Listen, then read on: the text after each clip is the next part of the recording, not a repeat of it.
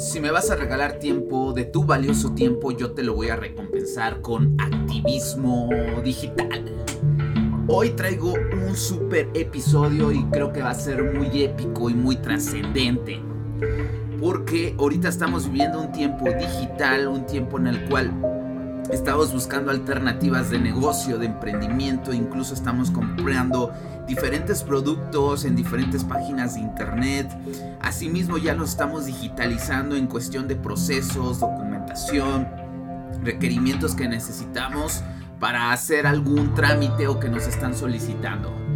¿Como qué ejemplos dirían? Hoy en día buscar un trabajo ya es más virtual a través de una videoconferencia, ya no es tan presencial como estábamos tan acostumbrados. Las noticias las podemos encontrar en las redes sociales que todo el mundo o la mayoría tenemos, que es Twitter, que es Facebook, que es Instagram. Se potencializaron tan fuerte estas plataformas. ¿Por qué? Porque la gente se volcó a escuchar tendencias, a escuchar noticias, a ver lo que pasaba a su alrededor, que hoy en día estamos viviendo en un mundo de encierro, en un mundo que tal vez estamos cautivados. Y para unas personas ha sido bueno, para otras personas ha sido complicado. ¿Por qué? Porque su día a día siempre ha sido de salir, de viajar, de conocer, de ir a conciertos, de ir a cines. Y probablemente hoy en día pues ya no lo tienen a la víspera como siempre lo vendrían realizando día a día. Entonces, si ustedes se percatan en esa parte, pues sí ha cambiado mucho nuestra vida en cuestión de digitalización, en cuestión de comunicación. Antes era a veces muy complicado hacer videoconferencias a través de Zooms, de Teams, de Google Meet. Y se están abriendo nuevas alternativas, nuevas plataformas digitales donde uno puede tener una comunicación. Pero aquí el punto medular es sobre todo y entender si las herramientas digitales o los medios de comunicación o donde nosotros o donde tú estás haciendo alguna compra es totalmente fácil, uno, pero dos, seguro. Hoy en día estuve en reunión con 3 hackers de la industria del robo de identidades y conocí de ellos cómo están trabajando hoy en día. Uno de ellos, que no voy a mencionar su nombre, él es una persona que se conoce como el H2. Es un hombre que ha trabajado desde 15, 16 años y él me platicaba que fue más que nada el hecho de emprender y de ser él mismo su propio jefe y no recibir órdenes. Pero él me platicaba algo bien padre y bien loco a la vez. La parte del CardIF.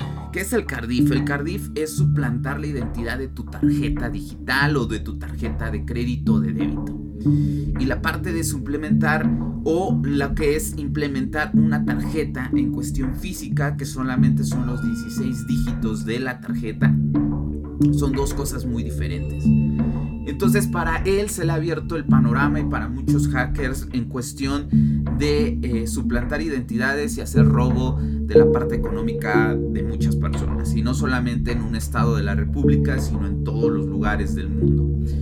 Ellos tienen la facilidad de acceder que cuando nosotros ponemos alguna información personal a través de una red social, a través de una plataforma, a través de algún medio donde ellos pueden observar y pueden rastrear nuestra información. Es bien importante tener en cuenta siempre que al momento que tú ingreses a una plataforma tiene que venir el HTTP y validado directamente con la institución. Para nosotros, creo que la mayoría de ustedes o algunos de ustedes conocen lo que es Bancomer. Es una de las instituciones más financieras fuertes en la cuestión de digitalización en tarjetas. Ellos tienen una tarjeta virtual que el CBB, que es el número o el código para realizar de compra, se va cambiando cada 5 minutos. Esto nos ayuda de manera rápida en obtener resultados en el momento de hacer una compra, pero si lo quieren volver a intentar, tienen que ingresar a la tarjeta digital.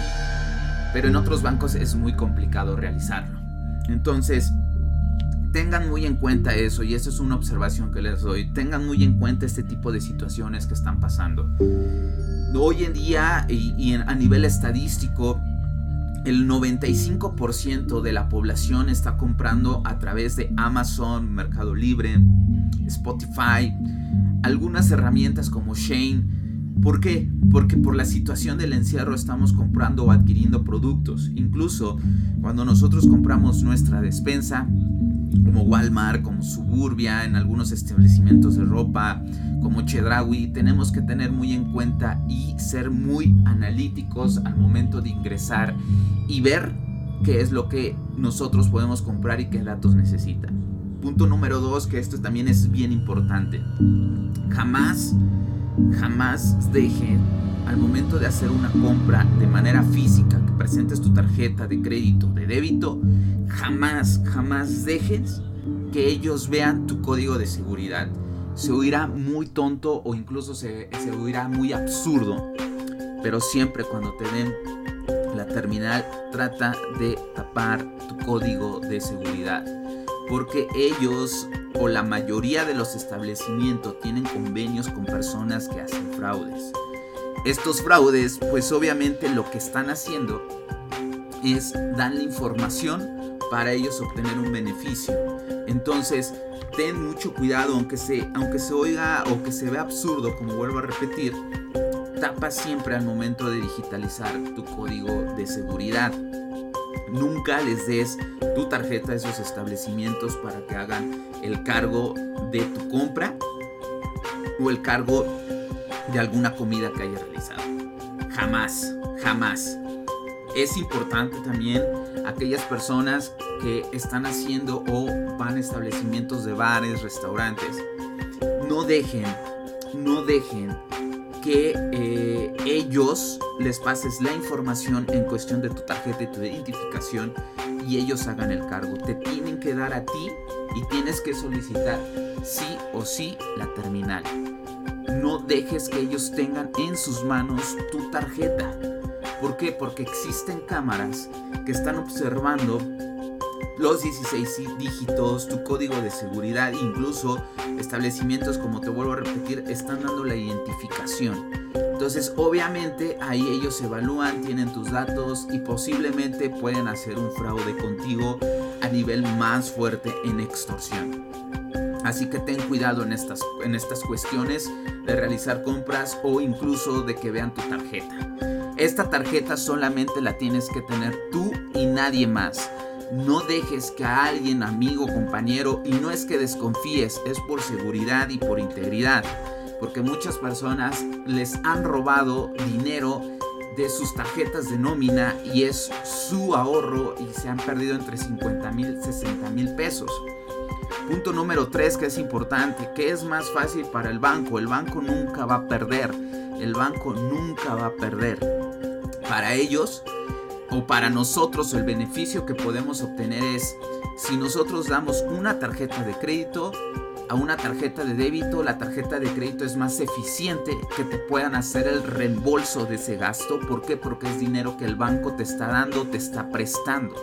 Entonces, obviamente, para ellos es más fácil recuperar y hacer el análisis de dónde se realizó la compra. Una tarjeta de nómina, pues es 100% tu dinero. Y ahí sí tienes que estar esperando a que el banco te dé una respuesta y pueden tardar hasta 30 días o 2 o hasta 3 meses. Si todos tus ahorros o todo el ingreso lo tienes en una tarjeta de nómina, pues te puedo decir que te bloquean la tarjeta hasta que tengas una respuesta por parte del banco y se pueda recuperar.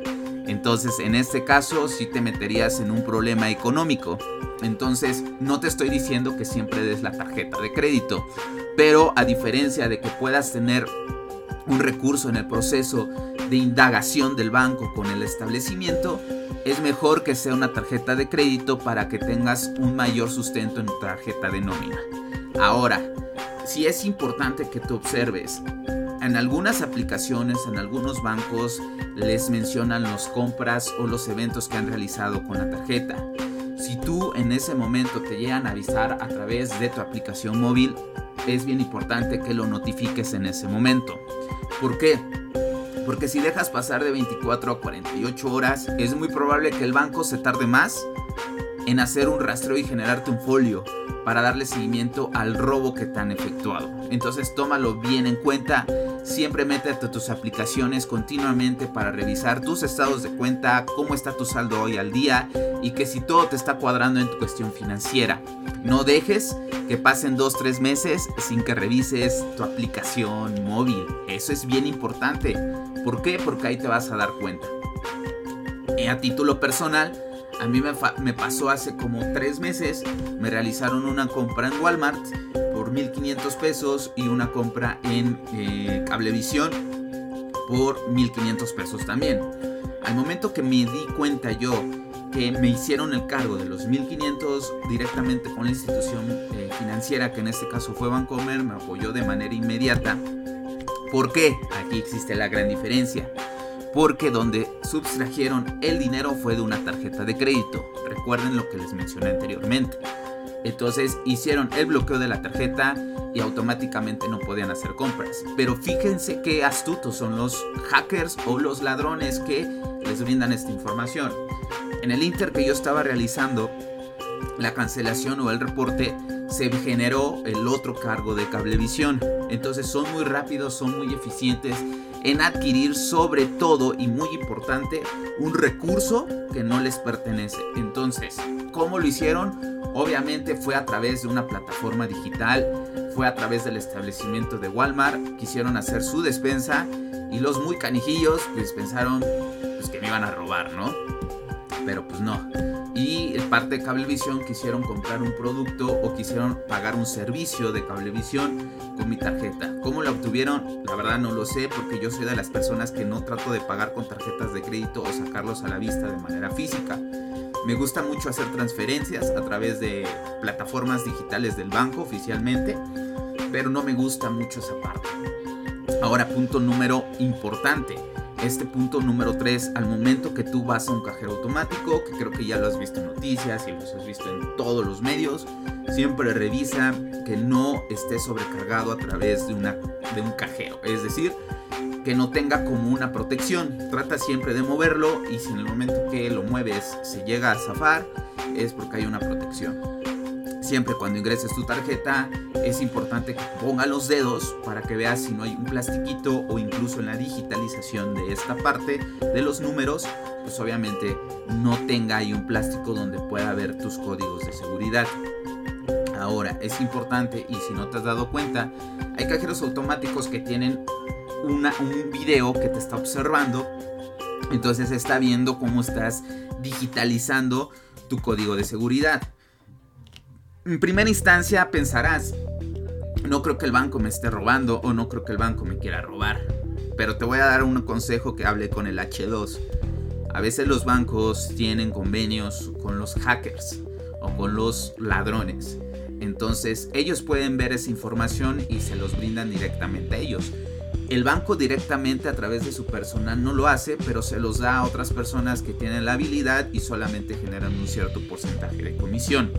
Entonces, cuando estés en ese cajero, vuelvo al punto, aunque se vea tonto, tapa tu código de seguridad, aunque existan cámaras, por favor. Entonces, si te das cuenta, en esta situación que estamos pasando en las compras, y hoy en día, por el COVID o por la pandemia que está pasando o que estamos atravesando, la gente ha salido a la locura y solamente piensa en robar, en quitarte el dinero y sobre todo dejarte, en algunos casos, las personas que tienen todos sus ahorros, dejarte morir solo. Entonces, cuida mucho esa parte. Ya creo se está viendo la luz en establecimientos para realizar las compras del país que tú me estés escuchando. No sé, pero si ya se están abriendo o están aperturando, toma en cuenta lo que te estoy comentando, porque no solamente es en un solo país, es a nivel mundial. Entonces, cuida mucho esa parte de tus compras, no dejes que te extorsionen, jamás prestes tu tarjeta por cualquier tema y toma en cuenta que hasta el mesero puede ser cómplice del próximo robo que puedan hacer a tu plástico. ¿Yo por qué te doy estos consejos? Porque me molesta, porque siento que uno se ha esmerado en ejercer una profesión y en tener un salario que es costoso. No sé cómo está en tu país, si el salario es bien pagado. Aquí en Ciudad de México lamentablemente no lo es. y pues obviamente es difícil que te quiten los ahorros de un día para otro. Entonces te lo doy para que lo tengas al tanto, que lo tengas al 100%. No dejes que influyan estas situaciones en ti, y sobre todo pues la contingencia que nos está atravesando, mucha gente los ha dejado desempleado y solamente tienen pocos ahorros dentro de sus tarjetas. Adicional, es bien importante que cuando te hablen de una institución financiera para corroborar datos que te hayan realizado alguna compra, es importante que sí, ellos ya tienen la base de datos y pueden mencionar tu nombre. Eso es totalmente claro. Incluso tienen los primeros dígitos de la tarjeta. A eso también es suficientemente claro. A eso se le llama CardIF.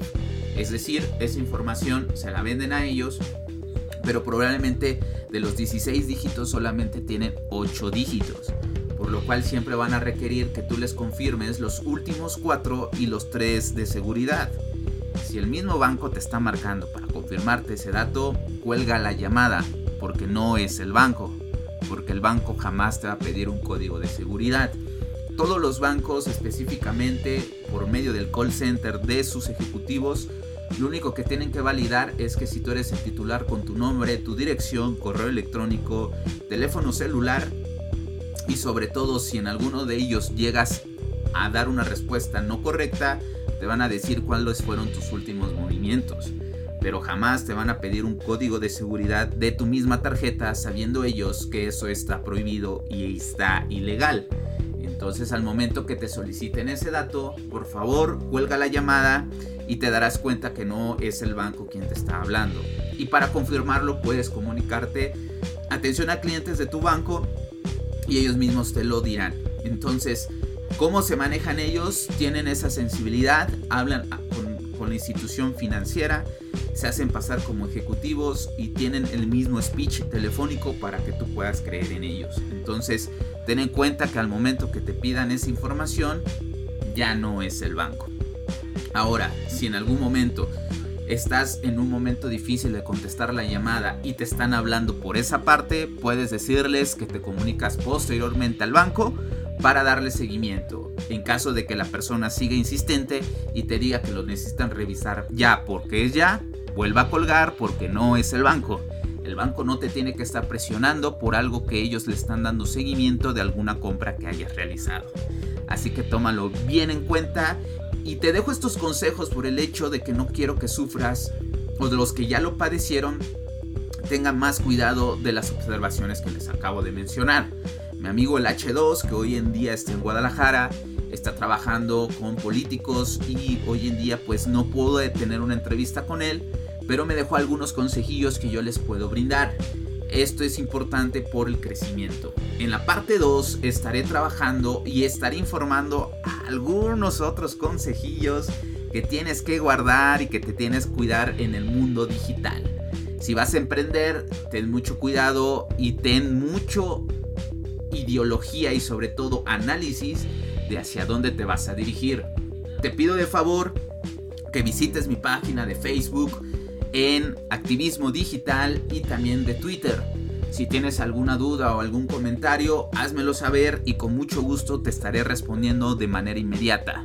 Estoy para servirles y recuerden que esto es Activismo Digital, no es cualquier podcast. Es un podcast que siempre te va a dejar un consejo y una sugerencia, incluso una crítica ácida, pero jamás te dejará picado sin información clara y concreta. Desde la Ciudad de México a todo el mundo, les mando un abrazo.